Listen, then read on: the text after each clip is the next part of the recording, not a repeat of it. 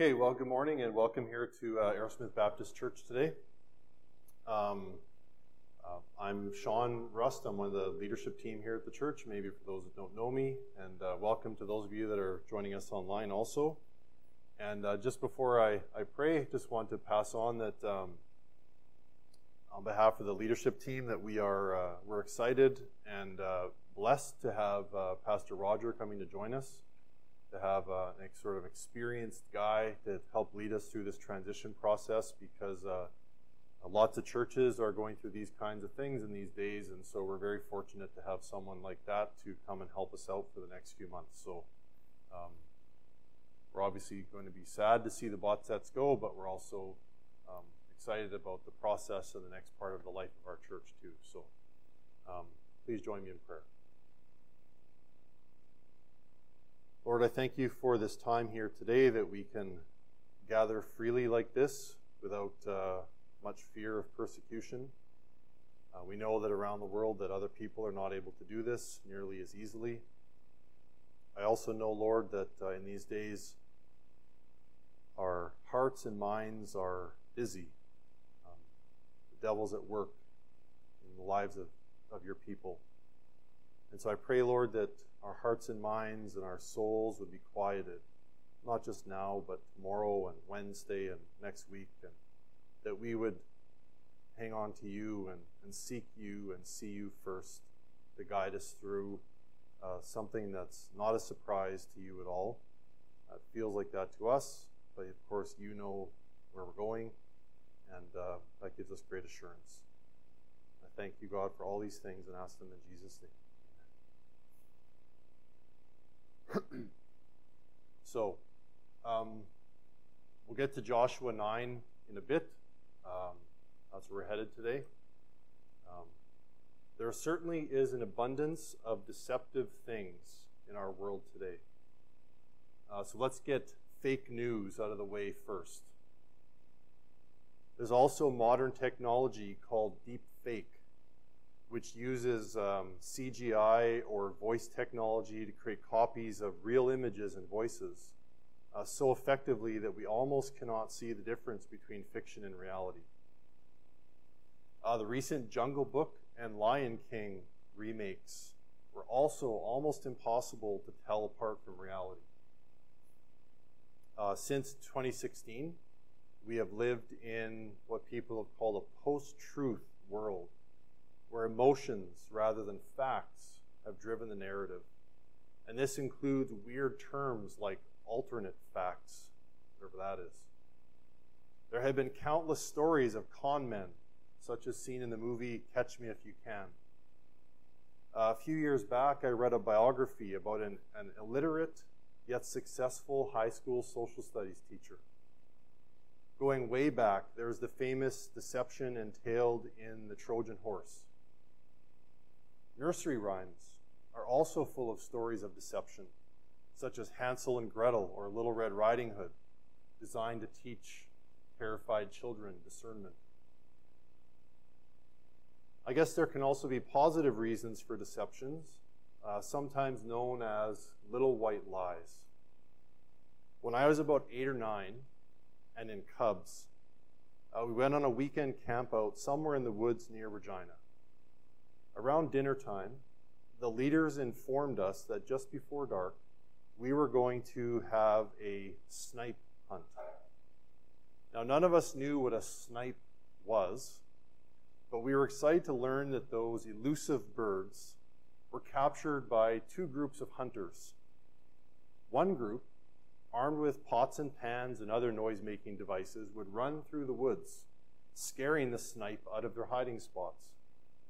The other group, armed with garbage bags and flashlights, would catch the poor birds in mid-flight once they were airborne. The thought of this hunt was very exciting and resulted in about an hour of good hard running through the bushes and up and down the hills, such as they were. Sadly, no snipe were captured the first night, nor the second night, despite the chance to reevaluate and change tactics. But we were sure tired after the hunt. It was not until many years later that I realized the wisdom of the deliberate lie told to the 20 or so of us that were there. Yes, I know the Bible says not to lie, but it was pretty smart to tire out a bunch of 9-year-olds before bedtime.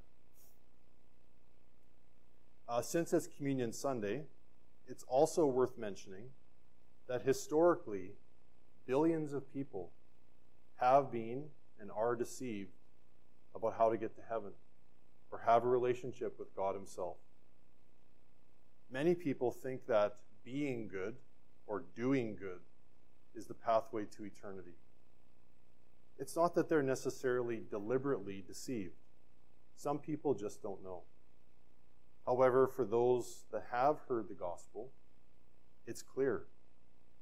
Jesus said in John 14:6, I am the way and the truth and the life. No one comes to the Father except through me. He also said in Matthew 7:13 and 14, enter by the narrow gate, for the gate is wide and the way is easy that leads to destruction. And those who enter by it are many. For the gate is narrow and the way is hard that leads to life, and those who find it are few. Don't be deceived. There's only one way to eternity with God, and it starts and ends with the cross of Christ. The exclusivity of that claim actually provides incredible freedom, since it's not up to us. Let's now look briefly at where we've been so far. In Joshua 1-6, we saw the end of a long period of wandering in the wilderness. Joshua led the people toward the uncrossable Jordan, and with the help of God and some unlikely people like Rahab, they crossed over along with the ark and established themselves in the promised land. They remembered where they came from, had their first Passover, and felt successful about their mission. In chapter 6, the very famous fall of Jericho happened, and they seemed to have the world by the tail. In chapter 7, inconceivably, some of them sinned against the Lord already, and they were defeated at Ai. We saw how internal sin in the body affects everyone. Last week, in chapter 8, we saw the fall of Ai, thanks to Joshua and his people returning to take God's direction and achieving victory. They also renewed their covenant with God, which seems to be a necessary and sometimes almost daily process for us too. They rededicated themselves to worshiping God and putting His Word in front of their community of believers. Today, as we study chapter 9, we're going to see how thinly their grasp of God and His place in their lives could be. But we're no different. Think of how easily we get distracted or afraid or doubtful or deceived. It's a razor-thin line that we walk day to day. Not that our salvation is necessarily in jeopardy because of our temporary unbelief, but if we assume that our unbelief is not a sign that we need to recommit, then we're prideful rather than humble, and the cycle goes on. There's a small sweet spot that we need to stay in, and I pray that we all do that, at least most of the time. So if you want to go ahead now and turn, if you haven't already done so, turn to Joshua chapter 9. Just give you a second to do that.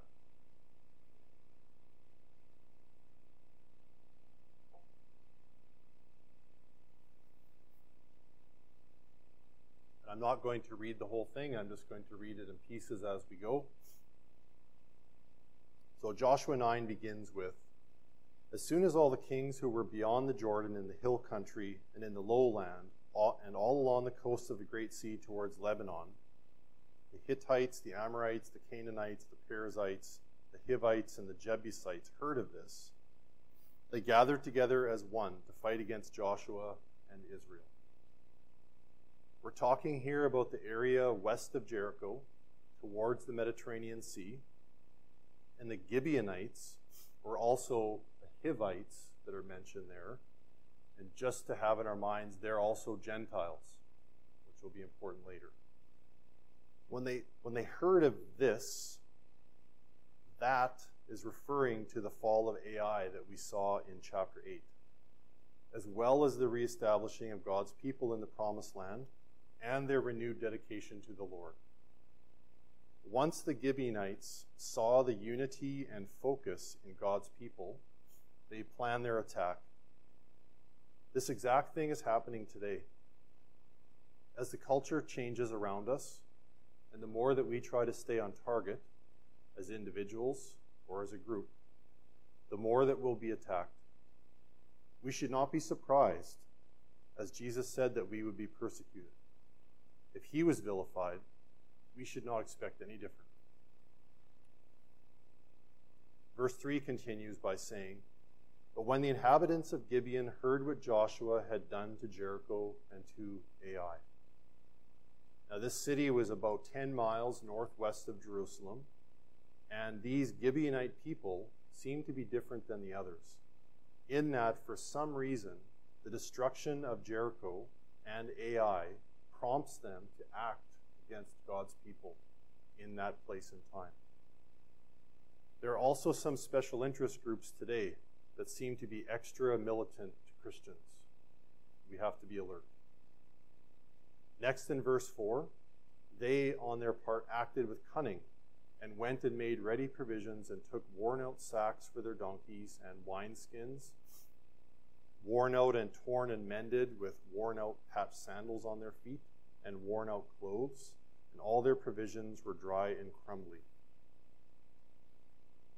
Cunning that they, the Gibeonites, show is in the fact that they used old news, that of the Israelites wandering for a long time, since it would have had time to reach them.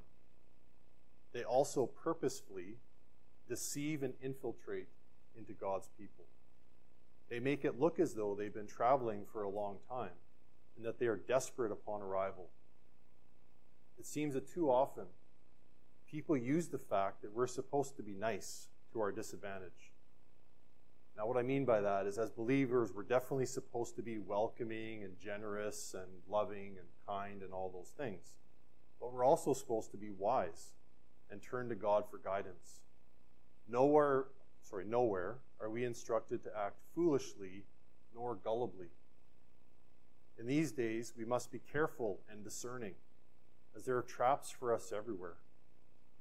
If you've seen the way cancel culture is operating in our world, one misspoken word and it's trouble. Also, for example, the famous evangelist Billy Graham traveled with a male assistant that always entered his hotel room first, so that Graham could never be caught in a hotel room with a woman that was not his wife. Apparently people tried to set him up that way all the time. In verse 6, they went to Joshua in the camp at Gilgal and said to him and the men of Israel, "We have come from a distant country, so now make a covenant with us."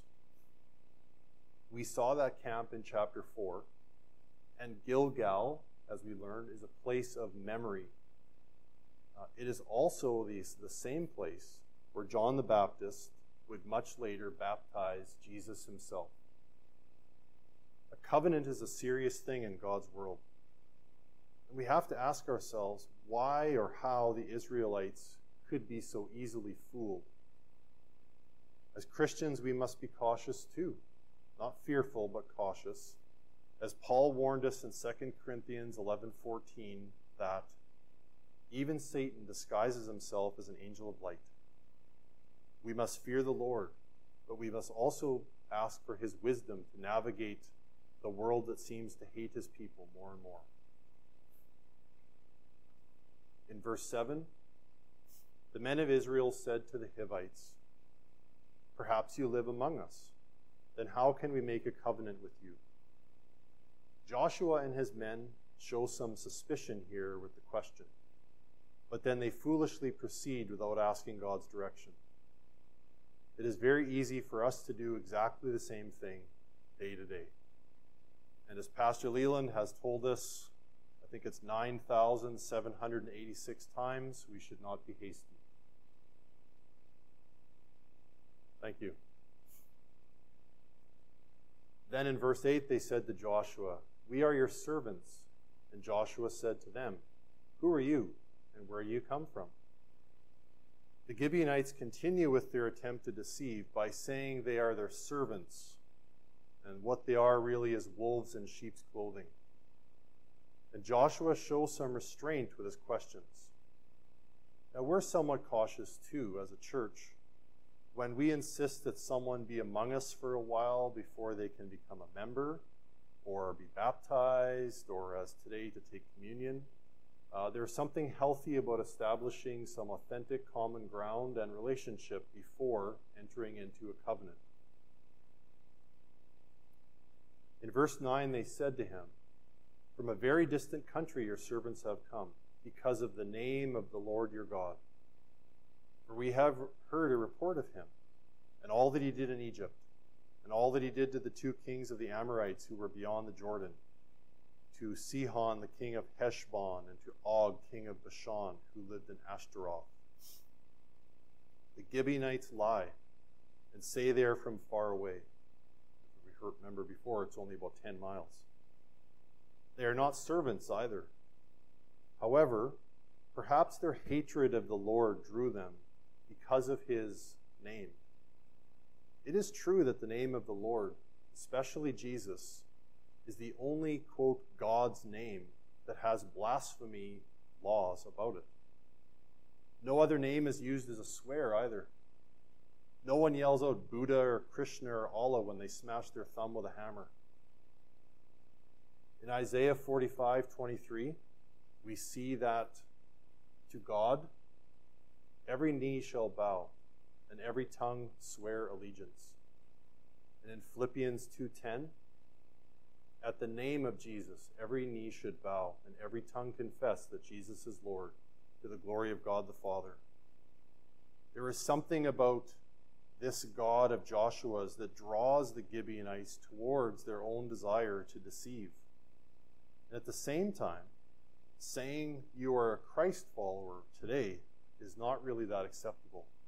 There's something in that name, as we all know. Verse 11 continues with, "So our elders and all the inhabitants of our country said to us, 'Take provisions in your hand for the journey and go to meet them and say to them, we are your servants. Come now and make a covenant with us.'" The only thing worth mentioning here is that there's a repetition of verses 1 to 6, which is grammatically typical of Hebrew text, which I'll talk about again in a minute. In verse 12, they continue with, "Here is our bread. It was still warm when we took it from our houses, as our food for the journey on the day we set out to come to you. But now, behold, it is dry and crumbly. These wineskins were new when we filled them, and behold, they have burst. And these garments and sandals of ours are worn out from the very long journey." As the passage repeats earlier words, we see that Joshua is not consulting God in the process. The lies of the Gibeonites are appealing, as he is without guidance. It is so easy to get distracted and off course. Only a little bit over time, and we're way off course. So the men took some of their provisions, but did not ask counsel from the Lord. There's a turning point here, as the Israelites take some things from the Gibeonites and did not ask counsel from the Lord. How many times do we have to see this happen before we automatically make turning to God our response? The narrator of the book of Joshua here also explicitly criticizes the foolishness of the Israelites, which is also kind of unusual. In verse 15, Joshua made peace with them and made a covenant with them to let them live, and the leaders of the congregation swore to them. This is dangerous and even foolish, because he is making peace with them under false pretenses due to his negligence. Today, we are going to be forced to declare where we stand as the culture squeezes in around us. Christianity in North America is going to have a real cost, unlike anything before in our lifetimes here. In other parts of the world, they've been paying the price for many years. We haven't really had to, but those days are upon us.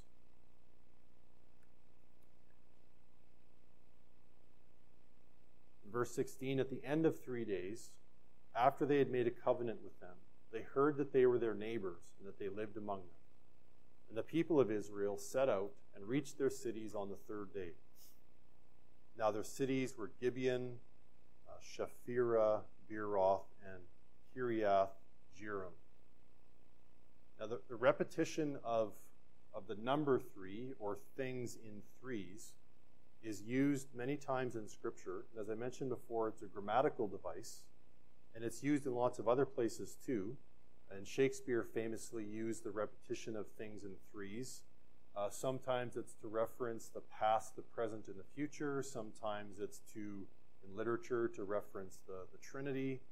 And in Hebrew literature, it's to get attention or emphasis, meaning that in Hebrew text, they did not have an exclamation point to use for punctuation, so they would say something 3 times, which would indicate that basically God was saying it to them very directly.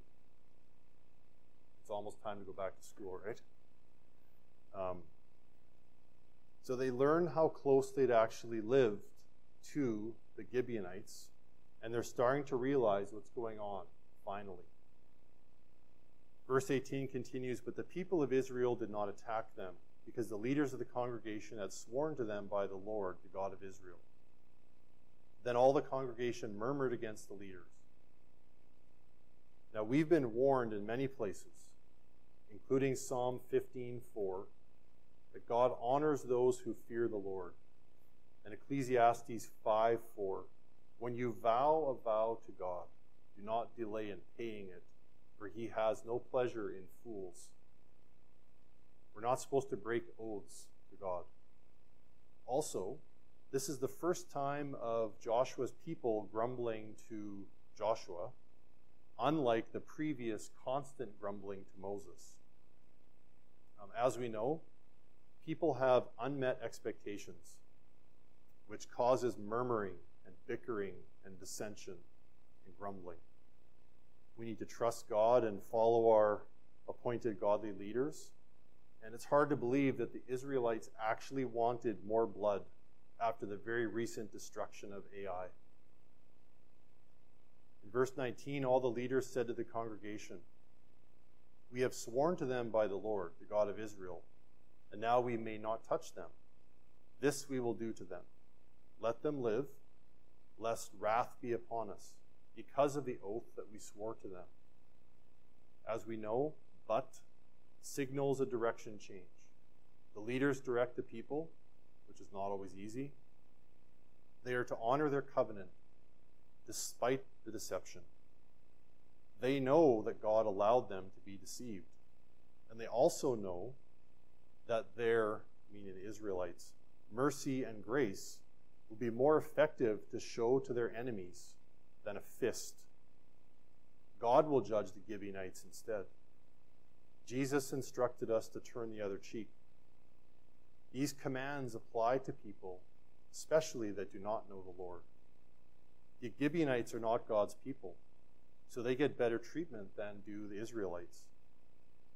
But Joshua and his people are following God's lead. We need to remember that too.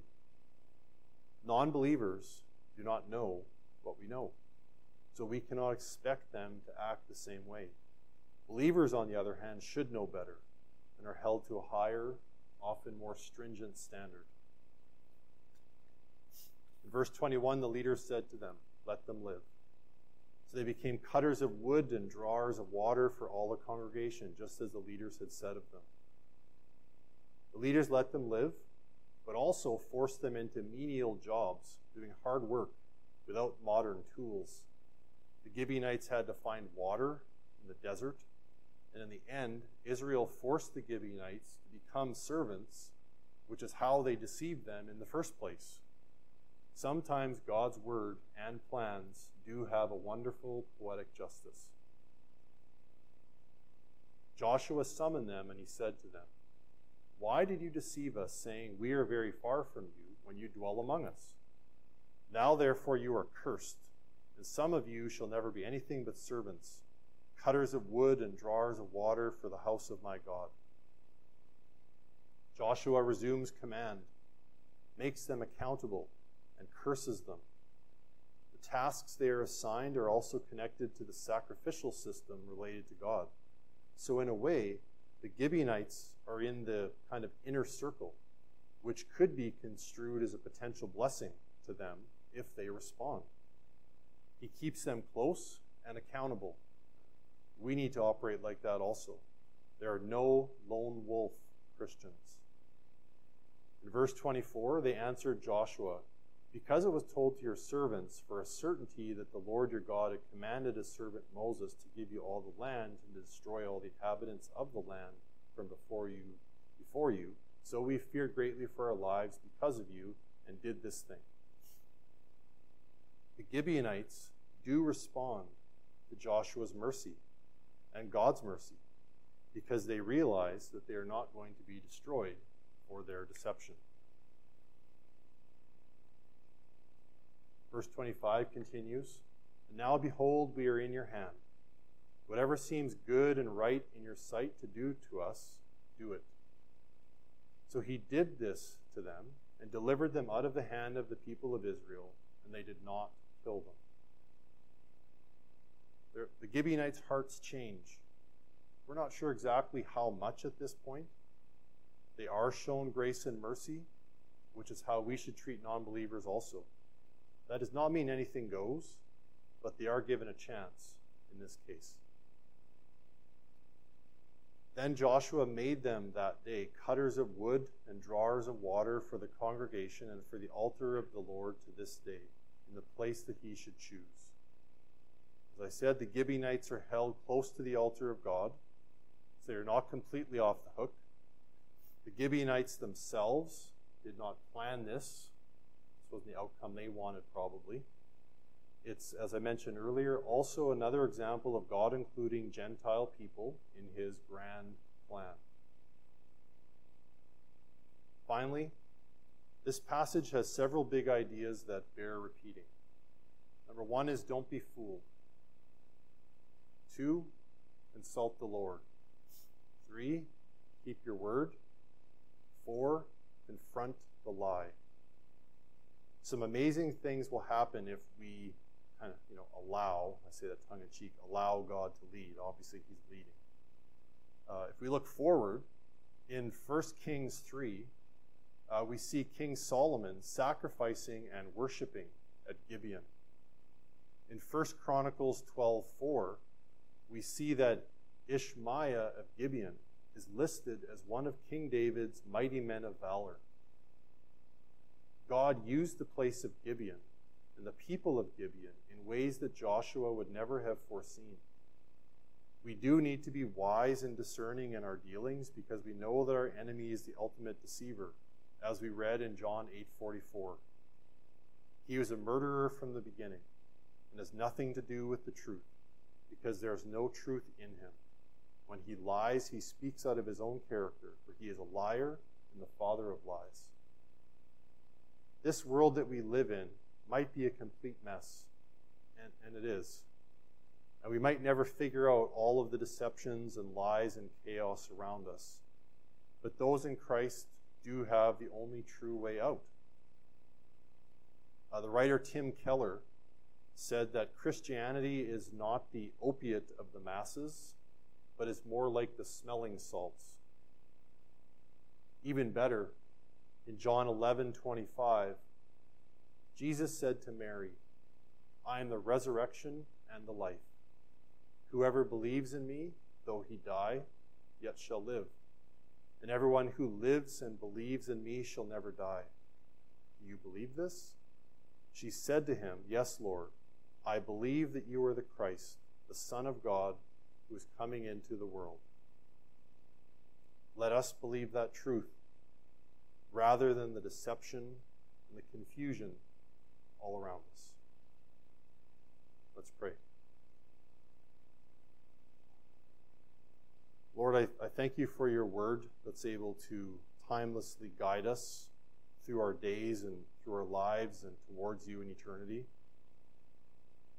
And as we come to your table now, I pray that the remembrance and symbolism of taking communion will remind us of the sacrifice that you paid yourself to remove our sin bondage from ourselves and to deliver us back home to you. I thank you, God, for this time, and I pray you continue to bless us and that our time may be glorifying to you as we continue. In Jesus' name.